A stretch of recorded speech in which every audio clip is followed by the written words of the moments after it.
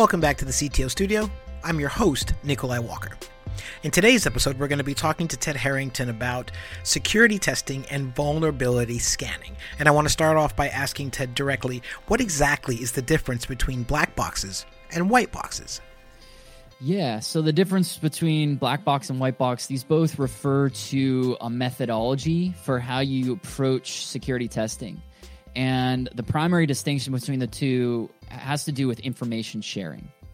So in white box testing methodology, essentially there's a high level of collaboration, meaning when you hire your security partner to help you find and fix your vulnerabilities, you're sharing with them a lot of information like access to source code, you're diagramming for them workflows, you're giving them access to engineers, you're essentially laying out for them how it works.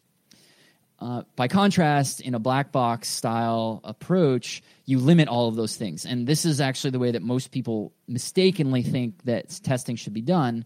And the limitation comes from this sort of incorrect viewpoint, which is, well, the attacker doesn't have this information, so I don't want to supply that to my security partner because I want real-world results. And that quote is actually used all the time.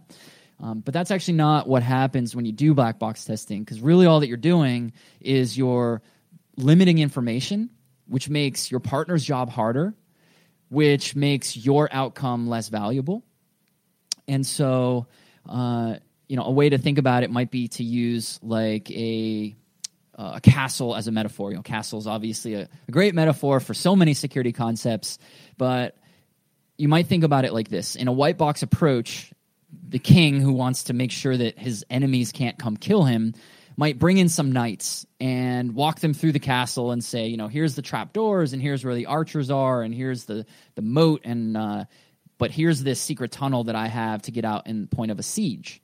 And in that white box approach, that the knights, they don't even need to try to break into that tunnel. They'll be like, let's talk about this tunnel real quick because someone might be able to come in it.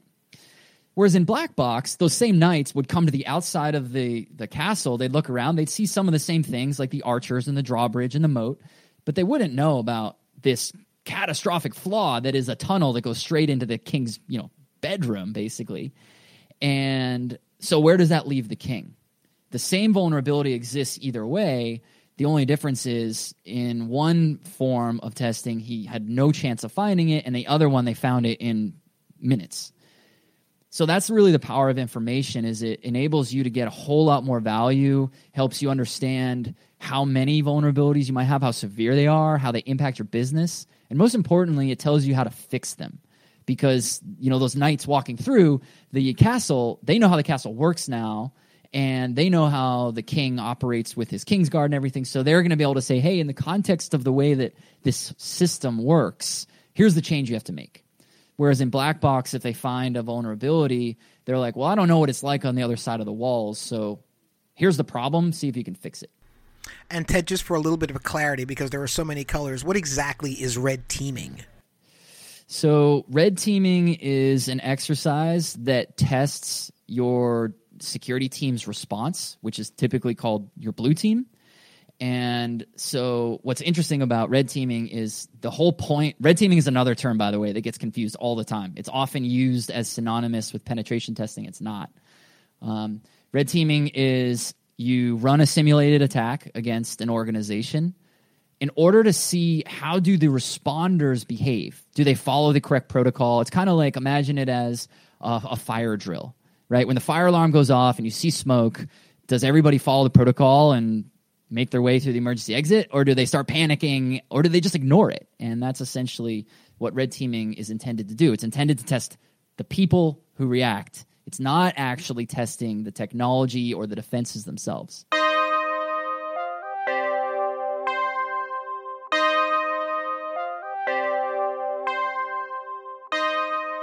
Can you bring it home for me a little bit on two aspects? One, you mentioned to me that companies can actually use their security as a competitive advantage.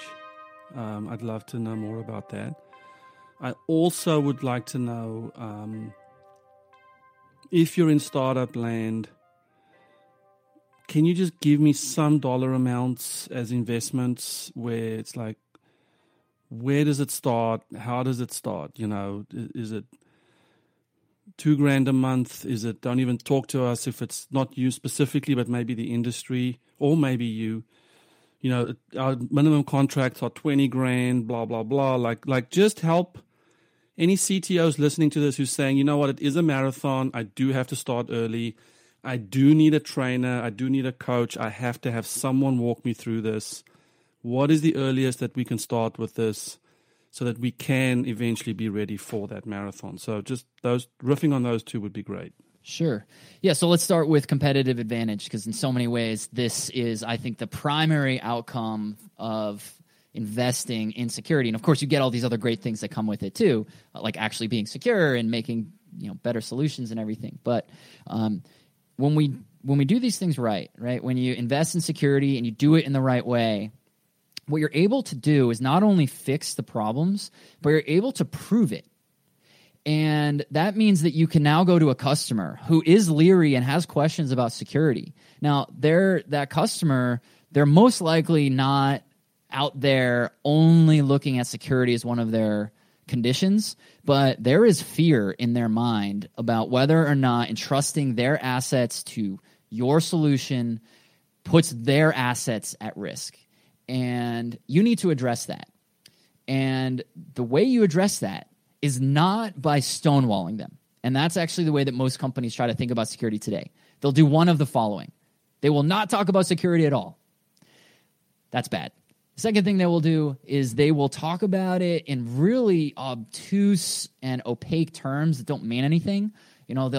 Or they mean something but not what they're trying to say. So, for example, they'll say things like, oh, well, don't worry about it. We use military-grade encryption. It's like, okay, well, you use the same encryption as what the United States military uses. Great. That's one little small speck of the overall spectrum. But the companies who do this, they're the ones who get their customers to be able to say, that satisfies me. Great. I now am more comfortable working with you. Let's get back to talking about the business. And ultimately, that's what everybody wants, right? Let's talk about how we can all do business together. And the way you do that is you have to earn trust. So you have to do three things. You have to tell them what your philosophy is. What do you believe about security, and why are you doing it?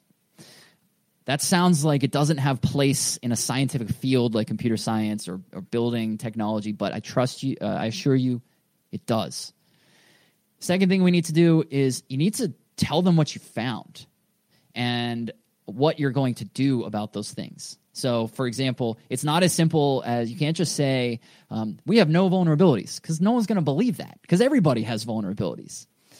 Instead, you need to say, these are the vulnerabilities we found. Here's how severe they are. Here's where we're fixing them in our roadmap. So by this point down the road, you can rest assured these will all be resolved. And then the third thing you need to do is you need to show them how to verify what you're saying.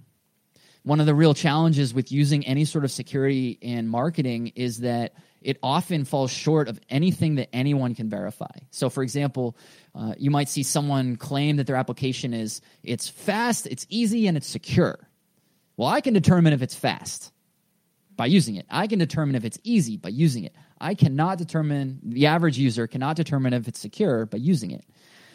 And so the way you do that is by actually sharing your security assessment reports, allowing them to talk to your security partner who can speak on your behalf, and any sort of documentation that you have, white papers, just help people understand and verify what you're talking about. And if you do those three things, your customer walks away from that scenario saying, wow, yeah, okay, I feel better about security. Now we can move on to, a better we can move into a contracted business relationship. So that's how you gain it as a competitive advantage. And where the real opportunity is, there's sort of two ways to think about this. One is social proof, right? Social proof is, of course, the idea that human beings want to do what they see other people doing. Well, a lot of people, and by my research that I actually put in this book, it's about 45% of all websites out there, within the context of what I researched, not all websites that might possibly exist, but within my sample size, 45% of application marketing websites mention security. So that's a good sign that people should realize, hey, a lot of other people are doing this too. I should do this as well. But then the other side of the coin is where the opportunity is, which is that of those that really large population set, the 45% who are saying, hey, security is something our customers want, and so let me talk about it, it's less than 4% of the whole population actually talk about security authentically. So most people are saying, hey, security matters, but then they're throwing this nonsense out, like we're the world's most secure whatever, but then they don't back it up. They're using claims like military-grade encryption. People are still using terms like unhackable, which is why I had to title my book Hackable, because I'm like, no, you're not allowed to do that anymore. And so if you do that, you can realize, obviously your audience is the people building these solutions, but there is a marketing brain amongst everybody that's building solutions, and the marketers want those of us building solutions to know these things as well. And we should realize that's enormous opportunity. If the customer wants a thing that 96% of the world doesn't deliver, oh my gosh, that's an enormous, enormous opportunity. And I know we're almost out of time here, but to answer your question about pricing, so the short answer is it's highly variable to everyone's unique circumstances. But one of the things that I have in the book, and the numbers are getting refined right now, I don't have it completely finished, but is some benchmarks to help people think about based on either revenue, on headcount of developers, or on your budget for software development, to give you some actual, like a litmus test. Are you in the right bands for what your investment is? But I'd say for the super startup, right, the pre-funding, you're still your own money that's funding this thing. It's really not that expensive to get that first level of advice, right? To just get a consultant who can come in and help you say, okay, the way you're thinking of building this part right here is going to be a problem. So think about building it in this other way. And we're talking like single-digit thousands of dollars is what that advice costs. And then obviously as you get into really thorough assessments, it gets up in, crosses over $100,000, pretty easily. But that's your orders of magnitude, right? You're not talking about millions and millions of dollars until you have a larger company or larger revenues and things like that.